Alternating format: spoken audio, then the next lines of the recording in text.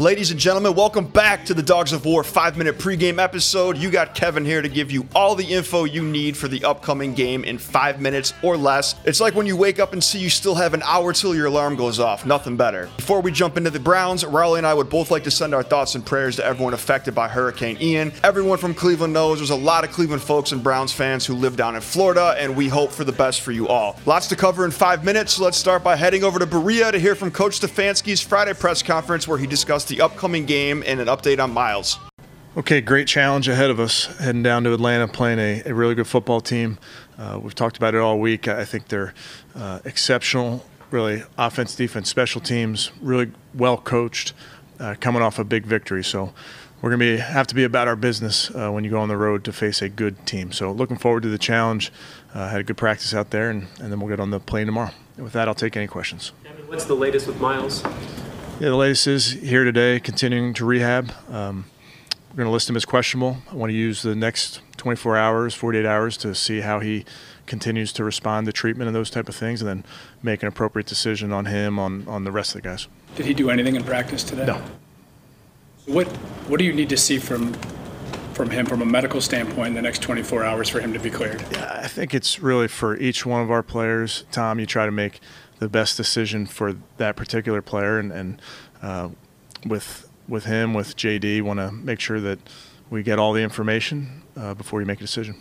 Your Cleveland Browns are heading down to Atlanta to take on Marcus Mariota and the Falcons on Sunday for a 1 p.m. Eastern kickoff on CBS. The Browns are 2-1 coming off a win last Thursday against the Steelers, and the Falcons are 1-2 coming off a win last weekend against Seattle. The Falcons lost their first 2 games by a combined 5 points. The Browns are 12-3 all-time against the Falcons and have won 6 of their last 7 games against them in Atlanta. The only time the Browns have lost there was back in 1993. The Browns lead the NFL in rushing after 3 weeks with 572 yards, the most we've had through 3 games since Jim Brown was playing back in 1963. After Matt Ryan was traded by the Falcons to the Colts in March, the Falcons signed Marcus Mariota, who got a first down on 65% of his pass attempts in the Falcons' win last Sunday against Seattle. Mariota has 3 touchdowns and 3 interceptions on the season so far with a 63.3% completion percentage. The Falcons' offense is loaded with weapons, most notably Cordarrelle Patterson, who rushed for 120 yards in Week 1 and 141 yards last week, which puts him at 3rd in the league in total yards. Rookie wide receiver Drake London is averaging just over 70 yards per game so far and has 2 receiving touchdowns. Look for both of these guys to be very active on Sunday. On the defensive side of the ball, linebacker Michael Walker leads the team in tackles and has an interception,